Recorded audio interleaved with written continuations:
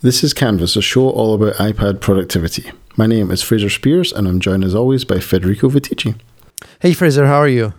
Hey, doing well. How are you? It's fun. It's been a fun week. Still preparing, writing, editing, taking screenshots of iOS 11. And in fact, we are going to talk more about iOS 11 today. Yep, we want to get people sort of ready for what's coming, I suppose, don't we? Yeah, I mean, it's not a lot of time left at this point. Oh, really? Just a few weeks, and our iPads are going to look different. Fraser is going to be so happy with multitasking. Yeah, I'll either have lost my mind or I'll have come to terms with it by that point. Yeah. But speaking of other things that are coming, I just want to mention, Federico, Relay.fm memberships, which is something we haven't really talked about that much on the show, but this is a membership program that is part of the network that we're on, Relay FM. And the basic idea is that it's a way for you to support the shows. So memberships start at $5 a month, and you get access to a monthly behind-the-scenes newsletter, previews of upcoming shows. So if there's a new show coming up on the network, there's a members feed where you get the first episode early to hear it before it launches as a show. There's also a members-only podcast in which Stephen Hackett interviews two hosts about a big topic each month. That's really great, actually. There was a recent one with Alex Cox and Casey Liss. They were talking about Elon Musk, which I really enjoyed. That was a good show.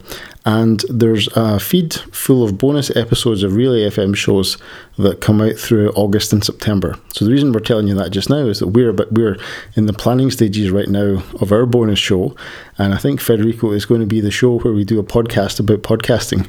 This is something that people often ask us when we talk about how we produce this show, and the fact that we've done every single episode of this show has been recorded and edited on iPad. And how do we do that? On your end, on yes. my end, yeah, you're still hanging on to that Mac legacy stuff. I have to. Otherwise, my two bosses, they get upset at me. Yeah, so I have to. Business there. I hope they're not listening to this segment, by the way. Yeah.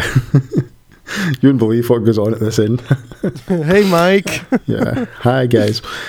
So, we're going to do a podcast about podcasting, which is how all podcasts end up. But you can support this show and Relay FM by going to relay.fm/canvas and signing up to be a member. Or if you'd like, you can support more shows by going to relay.fm/membership and looking at the options in there and seeing which shows you want to support in there. But that's our episode is probably going to come up towards the end of August, something like that. We're sort of talking about the date at the moment, trying to line up a guest to come onto that show as well, which I think will be very interesting. And we will talk more about that nearer the time. Awesome. Yeah. Yeah. So what are we going to talk about today? So we're going to talk about drag and drop on iOS 11. It's one of the major additions to the iPad. It also works on the iPhone, but I think we're going to focus on the iPad because that's where the true drag and drop between apps works. So I thought before we get into the technicalities, if you will, of drag and drop, because there are plenty of little details and nuggets of information too that are useful to know, I figured we could give a brief overview of what we mean by drag and drop and what the implementation on iOS 11 looks like. Yeah, so drag and drop at its most basic is an idea in user interfaces where the user can pick up some object on the screen and place it down somewhere else. And this has been a thing since the very first computers that used a mouse and a pointer on the screen came out. I mean, a guy called Doug Engelbart first demonstrated drag and drop in December 1968. And of course, it was part of the Macintosh when it came out in 1984. And really and truly, drag and drop is nothing more than an interactive form of cut, copy, and paste. And it builds on a principle that was called direct manipulation in the original Macintosh interface guidelines. So back in the early days, Apple had this book called the Macintosh Human Interface Guidelines, which was about 400 pages of rules for how to design software for the Macintosh. And this was back in a time when most people didn't really understand what a graphical interface was or how it should be designed so that it becomes understandable to people. And in this document, they encoded a lot of learning and a lot of research about how people use computers. And they had distilled it down into a number of principles. And one of the principles was this idea of direct manipulation. And I just want to quote a little bit from that document from the 80s. It says, Direct manipulation allows people to feel that they are directly controlling the objects represented by the computer. According to the principle of direct manipulation, an object on the screen remains visible while a user performs physical actions on the object. When the user performs actions on the object, the impact of those operations on the object is immediately visible. So, if you think about iOS, we've been doing a lot of that on iOS. We're very used to that. You see something, and then in the case of iOS, you literally touch it. It's not even like the Mac where you use a pointer and you use the mouse, and there's a level of indirection between your hand movement and what moves on the screen, and then what happens to the object. So it's not like you're working a pointer remotely. You're literally on iOS touching and pulling things around. So it's a very direct manipulation interface, iOS, and always has been. And of course, we've always had drag and drop inside applications in iOS. You think about applications like Pages or Keynote. When you put a shape on a Keynote slide, you have to move it, you have to directly manipulate it to pick it up and drag it and drop it somewhere else. So we've had these gestures on iOS since forever. But what we haven't had is we haven't had drag and drop between different applications. And this is what's new in iOS 11, is the idea that you can pick up some data or some object in one application, move across the screen and drop it in another application. And that's really what we're going to talk about today, is how does that work? Because obviously there are more implications for drag and drop when you're going between two apps which are potentially written by different developers than obviously dragging an image or a square or a circle inside Keynote. That's okay because the Keynote developers did all of that. But this is where it gets really interesting, is where you can drag and drop between unrelated applications to essentially create new workflows all the way along your experience in iOS. Right. And I think the best way to sort of understand the way that drag and drop works is to split it up in 4 stages of the entire drag and drop session. And those 4 phases, if you will, of drag and drop, they would be lifting, dragging, dropping, and the actual data transfer. And I think it's useful to sort of split up the lifetime of a drag and drop session this way, because we can understand all the little details and how the system works behind the scenes. So to activate drag and drop, there's a single gesture that you need to perform, is a long pressing on content. Now, content by itself is an awful word because it describes nothing.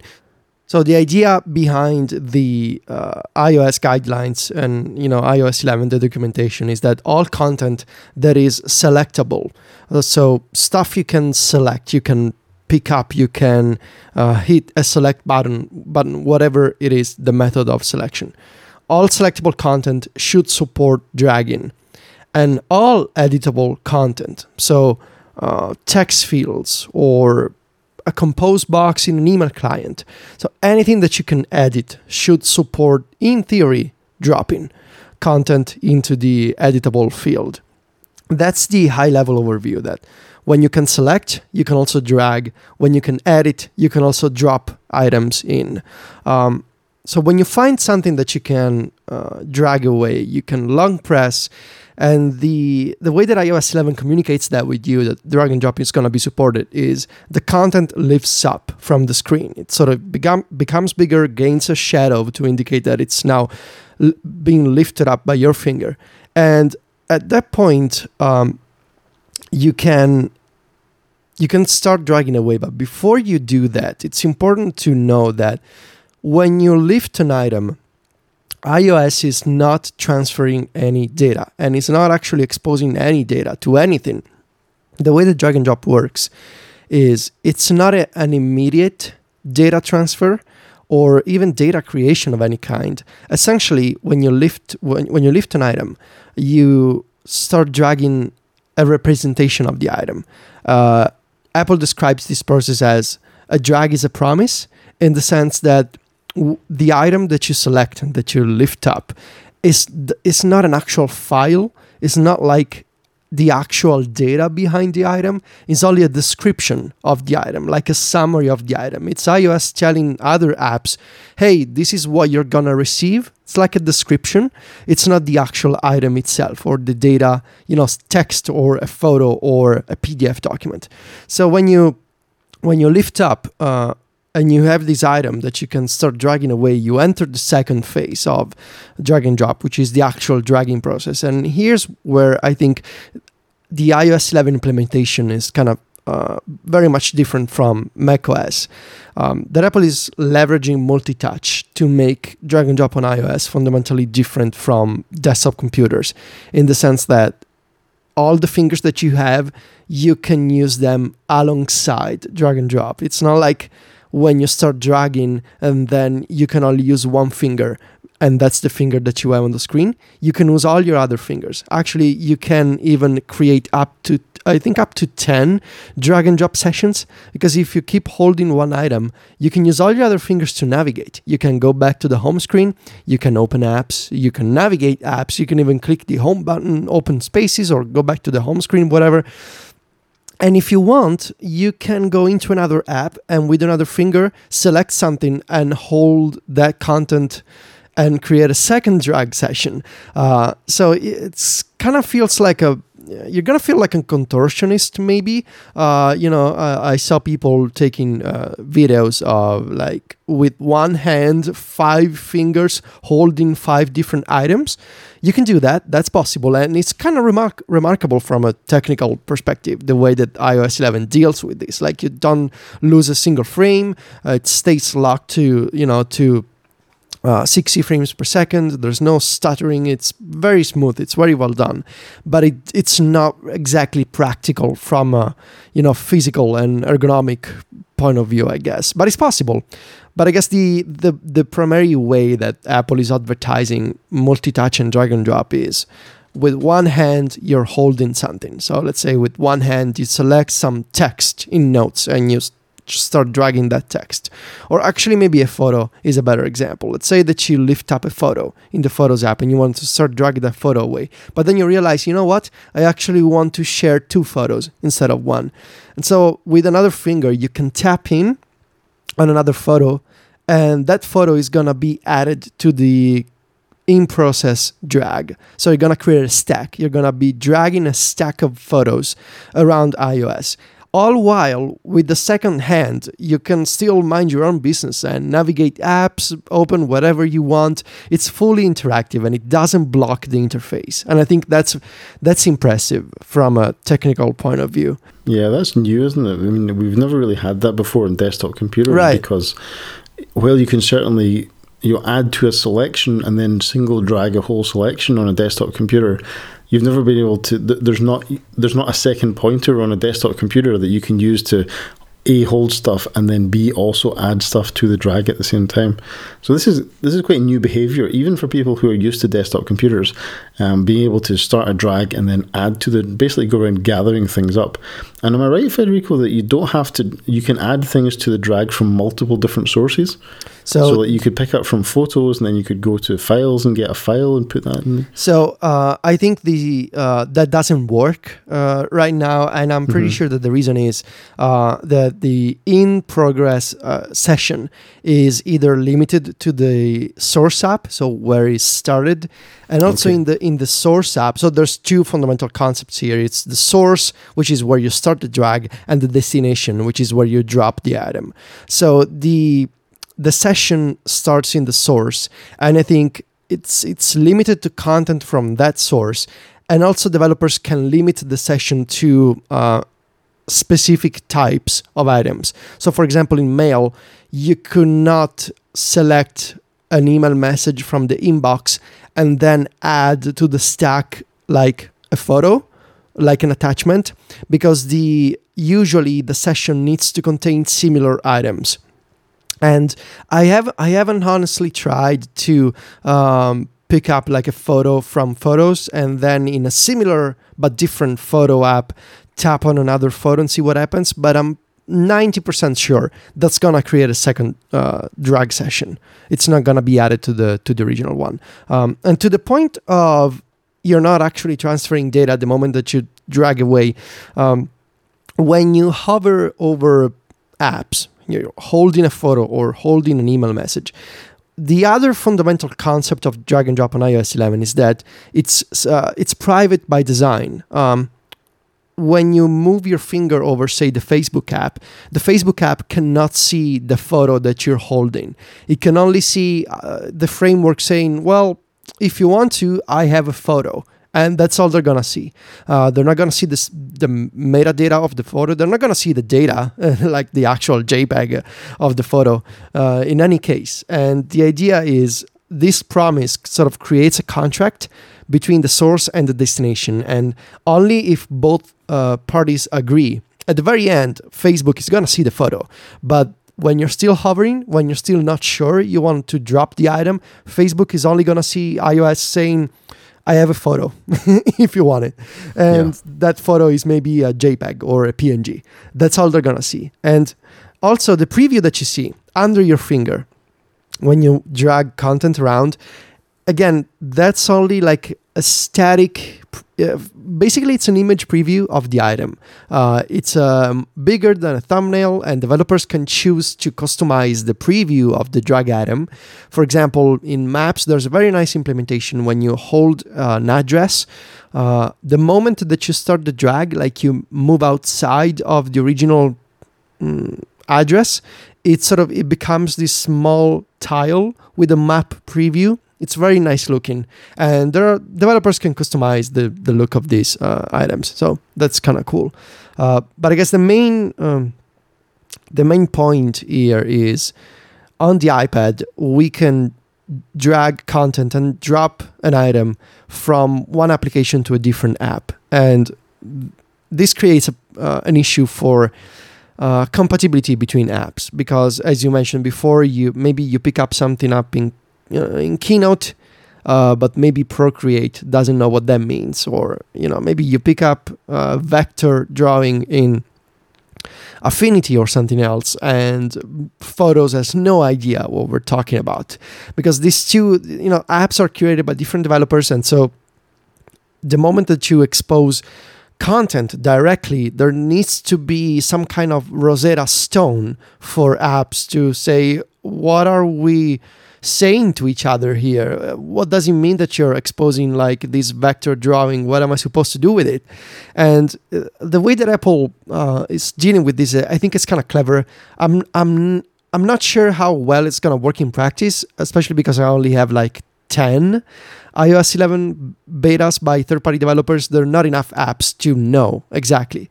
But the idea is, when you drag an item, it's not just one single file you're dragging. It is one item, but that one item can be represented in multiple ways.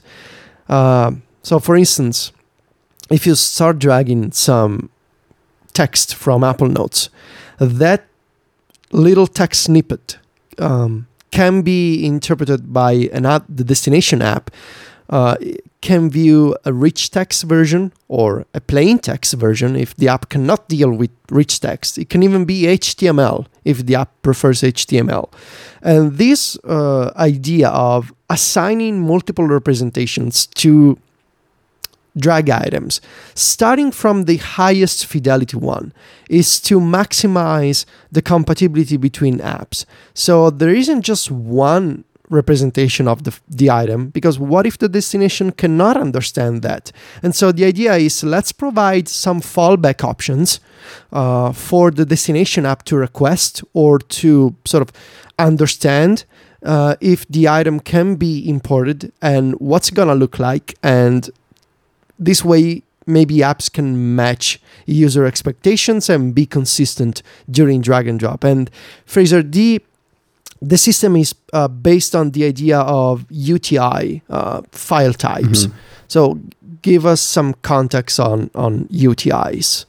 Yeah, so a universal type identifier, UTI, is a description of what a piece of content actually is. So as you probably know, computers store data as bits, ones and zeros. And that same sequence of ones and zeros could be interpreted in possibly many ways. And it's not always clear just by inspecting the bits what you're supposed to say it is. Is a sequence of bits plain text? Is it an image? Is it a PDF? What is it? So these universal type or uniform type identifiers are descriptors that say things like plain text or PDF or JPEG or PNG. And this tells the application that's receiving the drag essentially gets a list of type identifiers, and it can choose. The originating app says, well, this one at the top is the best one that I have, and then I have slightly worse ones and slightly worse ones and slightly worse ones all the way down to the end. And essentially you're looking for the best match between what the originating application can produce and what the receiving application can understand. And this can sometimes lead to slightly strange effects. For example, if you were to drag an editable shape from a vector drawing application and then drop it in another application, you might end up just getting a JPEG representation of that group of shapes. And it wouldn't be editable in that case. But that's because the receiving application doesn't understand the editable shaped definitions that the originating application understands. So you get a visual representation of your stuff, but it doesn't necessarily have the same properties as it would have in the originating app.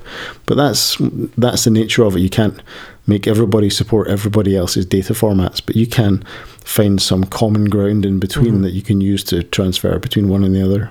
So this is one of my concerns with drag and drop, but I think I'm optimistic, and I think developers will figure it out, because based on what I've seen so far, developers are very much aware of this problem of we have multiple representations. How do we make sure that what the user is expecting is actually what's going to happen when a drop occurs? And I've seen a few encouraging signs of, first of all, developers are definitely going to follow the Apple suggestion of always start from the highest fidelity representation of an object. So if it's a vector drawing, first expose your custom data format, because maybe you are Sketch, and I mean, Sketch is not an iOS, but to give an example, now the Sketch file format is open source, I think.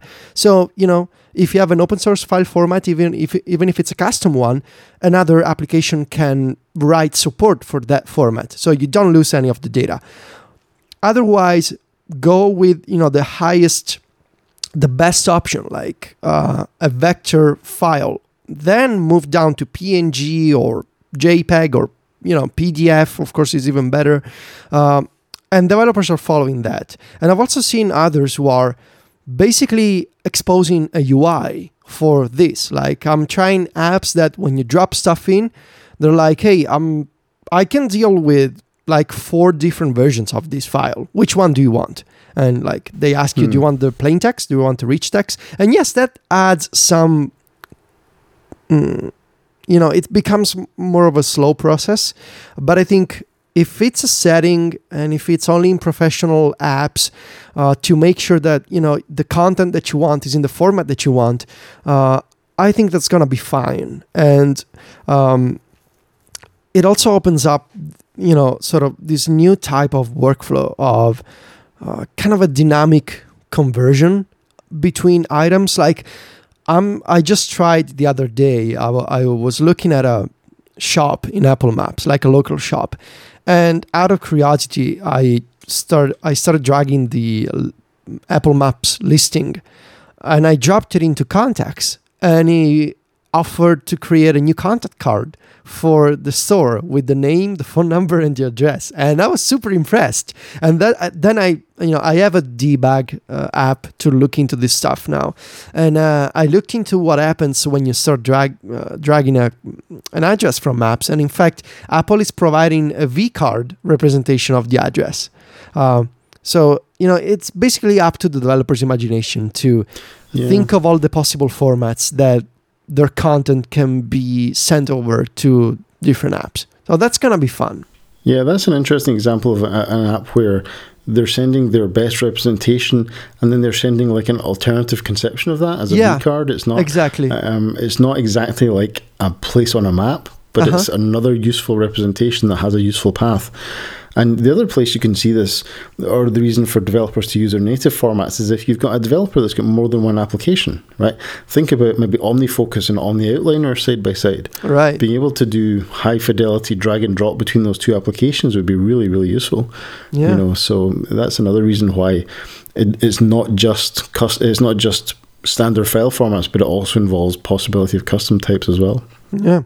It'll also be interesting to see how, from a visual perspective, developers deal with this, because they can do custom animations for lifting, they can do custom previews for the item that you're dragging, and they can add affordances, they can add custom animations when you drop, when you hover, when you drop, when you enter the bounds of a possible dropping area. They can do all kinds of custom visual work. And that's going to be interesting, because I think it's important to offer, to communicate with the user. Here's where you're going to be able to drop. Here's what just happened. And not just from a data perspective, but from a user experience perspective, to have the visual cue that, yes, I am dragging, and yes, I just dropped, and here's what is going on.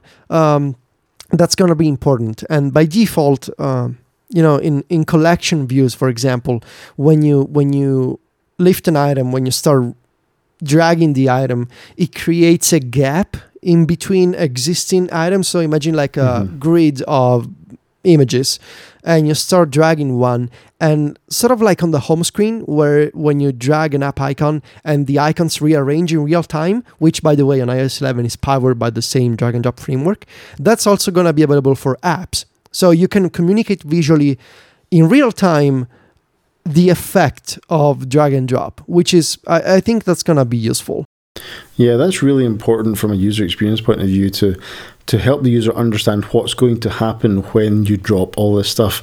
Because one of the things with the idea of being able to pick up multiple things in a drag, you can potentially be dragging a lot of data, a lot of different objects in one gesture, and being able to understand what the world's going to look like after you drop is a very important kind of bridge for the user from where you are right now to what it's going to look like after you're finished with this drag and drop operation. So yeah, the custom animations and the rearranging and stuff like that is going to be really important to get right. And I suspect we'll see a bit of tweaking in that from time to time. Yeah.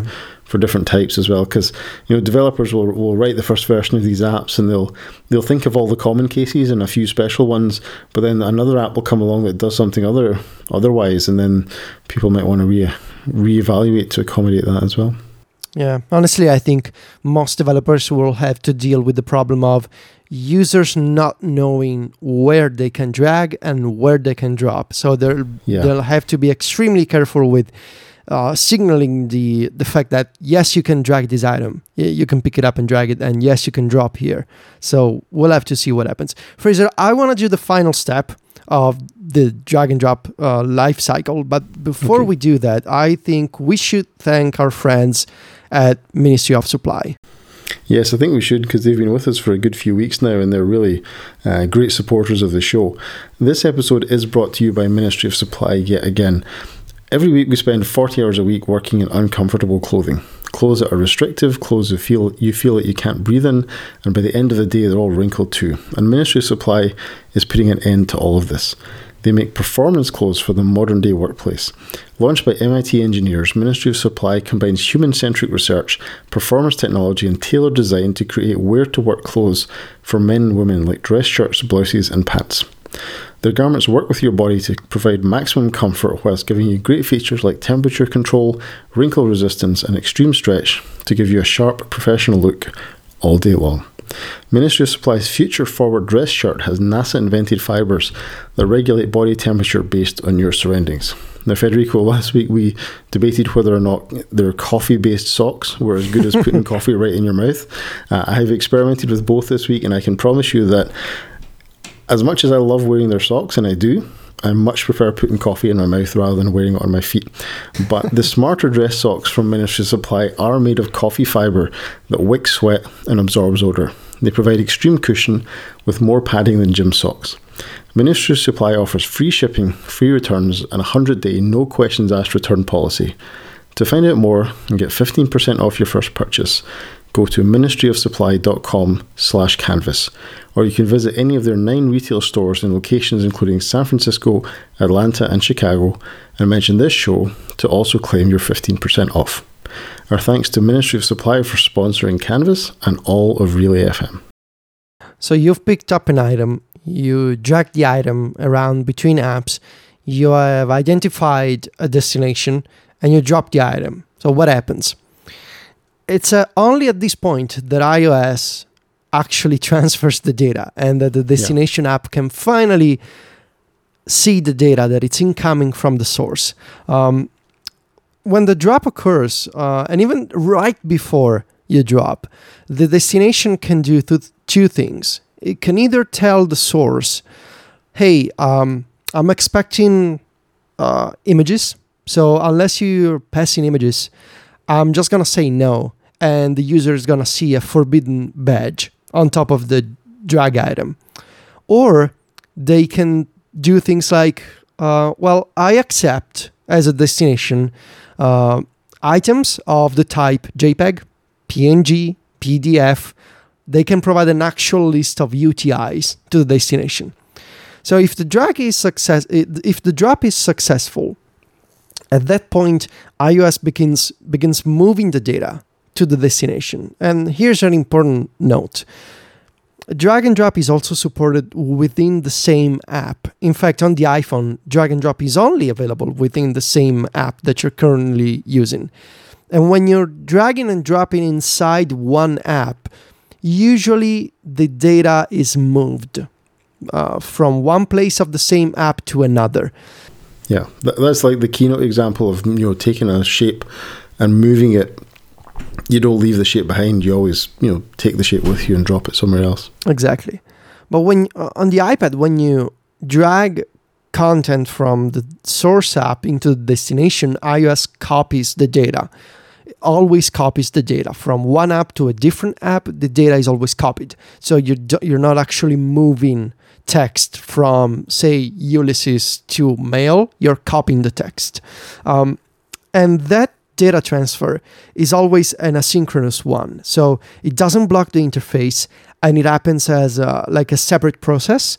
And it's also meant to allow you to continue working when the transfer is occurring in the background. For example, let's say that you drag in 5 high-resolution photos from iCloud Photo Library, from Photos, into day one. Let's say that day one accepts drag and drop in the future. And the photos are in the cloud, and they are 15 megabytes each. So they need to be downloaded. But you've also dropped the content, and you don't want to care about that anymore. So the drag and drop framework can create placeholders. And in those placeholders, developers can show progress. So for example, for photos, Apple shows a thumbnail, like an empty white thumbnail with a progress bar on top that allows you to continue working. It lets you tap and navigate the app, but in the meantime, the thumbnail is going to fetch the photo from iCloud, and it's going to be the image that you dropped is going to be there eventually. And this is what I mean by asynchronous. Like, it works in the background, and it doesn't depend on you watching the data transfer occurring in the foreground. You can do something else. Yeah, because you couldn't reasonably hold the drag until all of that stuff got downloaded from the cloud and then drop it. That would be crazy.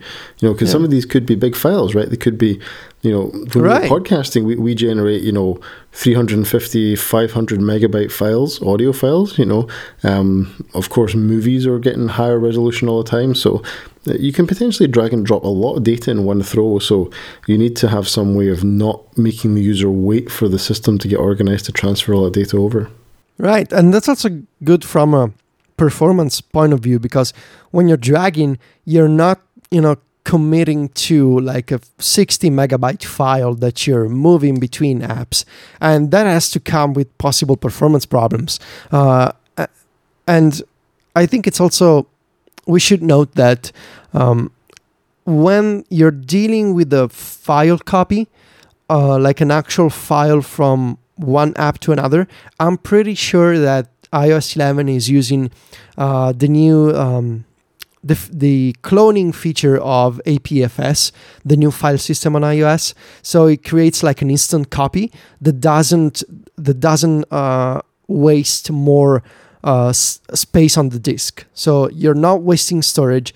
It's a copy of the file, but it doesn't take up any more storage space. And I'm pretty sure this happens all the time with the file copy. I would like to confirm that, this only applies to files, and I don't even know if only to big ones, if there's a possible threshold for big files, or if it's just to any file in general that you're copying. APFS comes in and says, I'm going to create a clone of that. But that's pretty cool. And it sort of shows how before we get features, there's always some Apple is always laying some groundwork in the years before that. And when you look at stuff like the Pencil, for example, the display technology was obviously a sort of foreshadowing of that. And with drag and drop and with these file transfers between apps, APFS, maybe in a way is also responsible for that, because, you're creating copies without wasting storage on your iPad, which is pretty neat. Yeah, I mean, I would guess that only applies to actual files that are saved on local storage, because if you're dragging, say, a piece of text within a web page, that doesn't exist on your storage at all. Right. So it's going to be those photos, those videos, those files in the Files app. I suspect those are the only places you could use APFS as a way to save space, whereas everything else is going to be done in memory, I would assume, although I'm not party to any information about that, of course, but that would be my guess anyway. Yeah. So you want to? That's the life cycle of drag and drop. There's a beginning phase, there's a dragging phase, there's a dropping phase, and then in the background, perhaps over a period of time, there's a data transfer phase as well. And that only happens, of course, when you're committed to the drop as well. You've got to drop before the data transfer starts. So there's a lot of optimization there. If you ever don't complete the drag for some reason, you've not transferred any of that data. And it allows the drag to begin very quickly as well, because you don't have to prepare a 60 meg file in order to start the drag. That would be a drag if it were. Phrase. Sorry. Yeah, I was going to hang up now. Sorry. So let's take a look at some practical examples of drag and drop in use. I know that Notes has been a big application that people are using to test the experience of drag and drop both ways. Anything else that you discovered, maybe by accidentally tapping on, that it can be dragged? So it's fun to, if you spend a lot of time browsing in Safari, besides selecting text on a web page, and dropping that into Notes. Notes is you can throw everything into Notes, from links to rich text to photos, documents. It's a great way to test drag and drop, as you say. In Safari, it's nice to drag links onto the address bar to sort of as a quick way to navigate to them.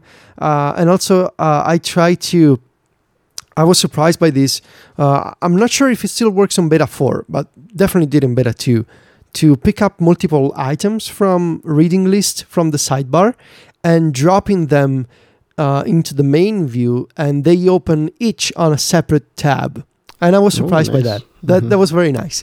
I've also been doing a lot of dragging between photos and messages, because the photo picker in messages is nice, but it's slow. And in photos, I can pick up a bunch of items and videos, and I can drop it into the compose box, and I think it's quicker, especially when I need to send a bunch of photos of my puppies to my mom. You're dealing with a lot of stuff, and the photo picker in messages is kind of clunky. Yeah, and the photo picker it's only really good for the most recent stuff, isn't it? Say you wanted to run a search in your photos and then drag some of those results. It would be much nicer to bring photos up, maybe in slide over or split view, and then spend a bit of time there getting the right photos and then dragging them all over. Yeah, and I should also mention dragging from mail. It's a nice example of the idea of multiple representations. So right now, when you drag a message, you get at least 3 versions of the item. One is the message line, so the subject line, I'm sorry. Okay. So you get the subject of the email. Then you get the rich text of the actual email, of the message, which is, you want to drop it into a note to someone. That's nice. And then you get the URL scheme of a message to reopen that individual email message into the mail app. And that's gonna be handy, I think, especially in task managers. So imagine if stuff like OmniFocus optimizes for mail, for example, and they allow you to pick up a message and you drop it into OmniFocus. And that message becomes a rich task that has the subject line as the title, the body of the email as the note, and the link to the message to quickly reopen the messaging mail. So I think it's going to be awesome to have this integration between mail and task managers. And it's sort of a way to bridge the gap between Apple Mail and third-party apps. Because that's the first time that Apple has exposed the message URL on iOS, I think, haven't they? They did before, but it was kind of hidden. Like if you asked Siri to remind me about this, I think it created like a reminder with a mail icon. And if you are a developer on the Mac and you inspect the item, you could see the message link. But of course, most people don't do this. And also, I think the way that most people noticed back on iOS 8 is by creating an email message that that contains a calendar event. If you tap in on the suggestion and you add an event, then if you go into the calendar app for that event, you're going to see the message link at the bottom of the event. And most people, when they noticed that a few years ago, they realized, well, Apple is using the same message URL scheme that's been on the Mac since the days of Leopard. I think it's the message : / scheme. And from that point on, people realized that these links were actually working. And so developers have been doing all kinds of crazy hacks too. Like in AirMail, you can choose to grab a link to a message with the custom AirMail URL scheme, or you can get the Apple Mail version because it's a common protocol. So you can use it even if Apple doesn't officially allow it. But with drag and drop, it's gonna be exposed. So I'm definitely excited for my task manager to understand email messages. Yeah, I think that's going to be a real source of power if task managers do the right thing. And I think this is something that people have wanted so much that I think you're going to see task managers be very careful to get that URL out of the drag and do something with it. Yeah. So the other thing to mention, Federico, is you sort of alluded to it in passing, was that drag and drop is also one of the fundamental techniques now for working with the home screen on iOS and to a certain extent multitasking. So when on the home screen, you can drag applications. Now, we've been able to do that before whenever we went into the rearrange mode. You tap and hold on an icon, they start wiggling about, and then you can pick one up and drag it somewhere else. Well, you can still do that on iOS, but there's now a level of dragging sort of in the middle, where if the applications are stationary, you can pick one up, drag it, and then you can use a number of different gestures to put the application somewhere else. So the first and most obvious thing is you can drag it from the home screen onto the dock in iOS 11, and that's fair enough. The other thing you can do is you can pick up an application from the home screen, and if you use another hand to activate a different application, you can then, while holding the first application, drop it on the left or right of the screen to begin a multitasking session with those two applications. What I discovered in Beta 3 was that if you drag an application on the home screen and hover it over another application, the application you're hovering over will then launch, and then you can drop your application on either side. So you can actually begin a two-application drag multitasking session by dragging one onto the other, holding for a second, they launch, and then you can place them on either side. So those are some of the things you can do with drag and drop on the home screen. It's a little bit weird because you're basically doing the same gesture as you would do in rearrange mode to create a folder, but this now does something completely different. So it's a little strange that the same gesture does different things based on the mode that you're in, but these are some of the ways that you can use drag and drop on the home screen. And of course, if you are rearranging, don't forget you can pick up loads of apps in one go, and then you can drop them all in a folder. So this is one of the cool things about iOS 11. You remember before when you want to rearrange your iPad, it's been really tedious to move like 5 apps 2 screens over. Well, now what you would do is you would pick up all 5 applications, drag that pile of applications over a couple of screens and drop them, and all 5 applications would move in one go. So it's a really efficient way to rearrange the home screen on your iPad now, and it's something worth getting to grips with because it's a lot of power when it comes to organizing your apps. Yeah, and the thing you mentioned about holding briefly over an icon, that's part of the drag and drop support for spring loading, which is also exposed to apps. So you can hold an item and pause briefly as you're dragging over a certain element of the destination app. It can be a control, like a button. It can be something else. And developers can support Spring loading, which is it's been on the Mac for years, and it's also available on iOS. So you can Spring load apps onto each other, but that also applies to content. So, for example, even you can use it to navigate apps. If you pick up something and you want to go back, in some instances in Apple's own apps on iOS 11, you can hover over the back button in the top left, and you're going to navigate back. So if you wanted to drop into a different note, for example, than the one you've got up, I'm not sure that it's supported in Notes, but I've seen at least in a couple of Apple apps. I cannot remember which ones. It's kind of inconsistent. Maybe it got better in Beta 4. Yeah, so, and you could imagine that being used, like, for example, in OmniFocus as well. If you wanted to drop into a specific project, you might hover over a folder, the folder would open, and then you could go into the project, and then you could drop it precisely. Because this is one of the things with iOS 11 that's a little bit tricky, is they want us to use a lot of drag and drop, but one of my difficulties at the moment is that it's kind of clunky to get the source and the target both visible at the same time. You have to kind of constantly be rearranging your screen to get the source application and the target application together, and then be able to see both places. So if there's more of that kind of navigation stuff that can happen while a drag is going on, I think that's going to help this scene quite a lot, because you've been able to do that in the Mac for years. I think since like Mac OS 8 or Mac OS 9, where you could drag a folder, an icon on top of a folder, hold it, and the folder would spring open, and then you could spring open another folder. You could actually drill down a whole folder hierarchy and drop your file like 10 levels deep inside this folder if you wanted to, just by holding the drag long enough. And I think there are some interesting opportunities to solve some of the complexity of multitasking on iOS by being able to hover over certain things and just drill into it while you're dragging.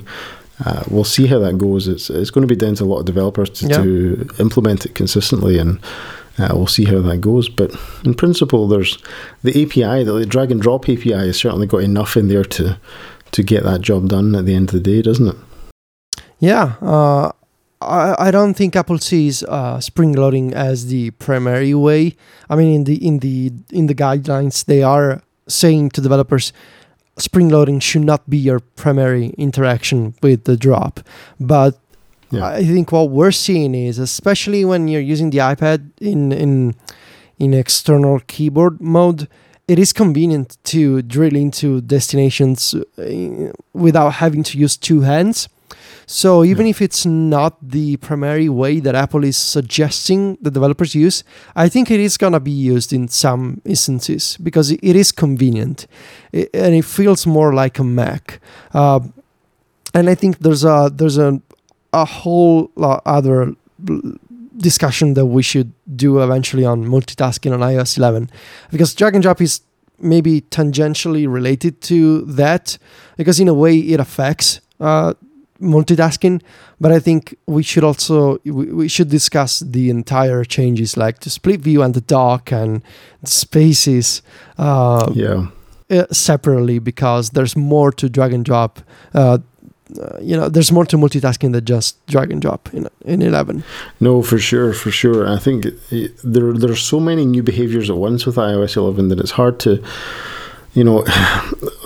I've got a couple of problems with multitasking, but it's hard to talk about those problems with multitasking without first talking about drag and drop and then talking about spaces, and it's all of a piece, right?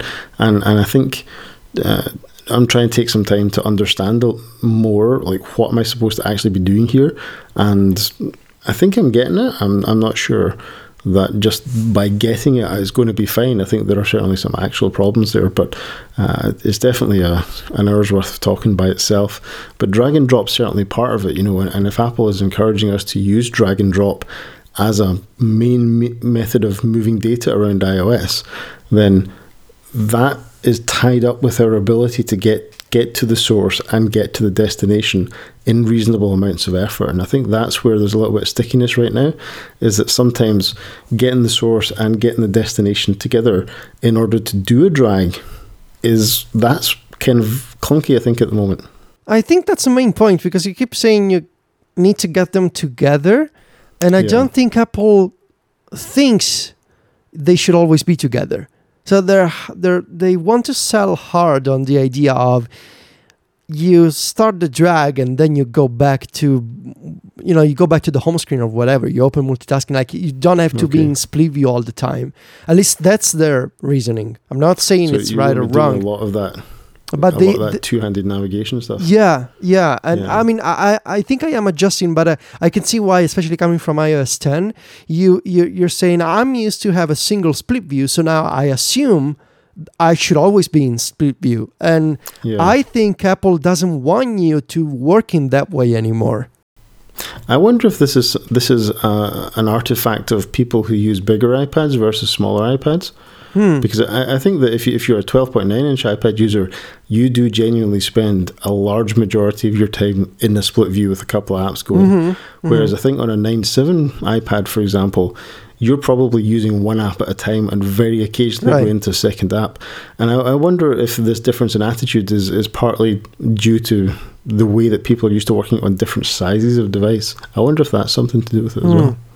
That could be. But it also goes back to the...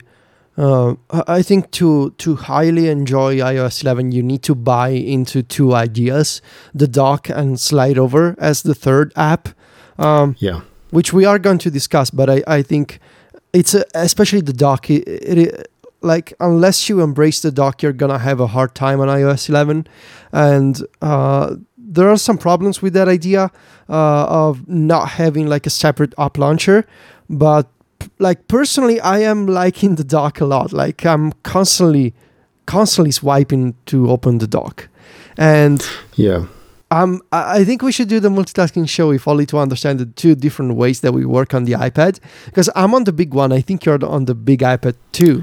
Yes. So it's fascinating to me that we're coming from two different backgrounds. And sort of to understand how and if this system can scale. So before iOS 11 launches, maybe we should try to do this episode on multitasking. Yeah, let's try and get that together, and we'll see if we can change the course of history in some way. All right, we'll try. We'll try. Okay, well, let's wrap up this one for now, Federico. This has been Canvas episode 41, getting ready for iOS 11, talking about drag and drop. You can find show notes for this episode at relay.fm/canvas/41. You can connect with us on Twitter. The show is _CanvasFM. I'm Fraser Spears on Twitter. Federico is Vitici, and we'll talk to you next time.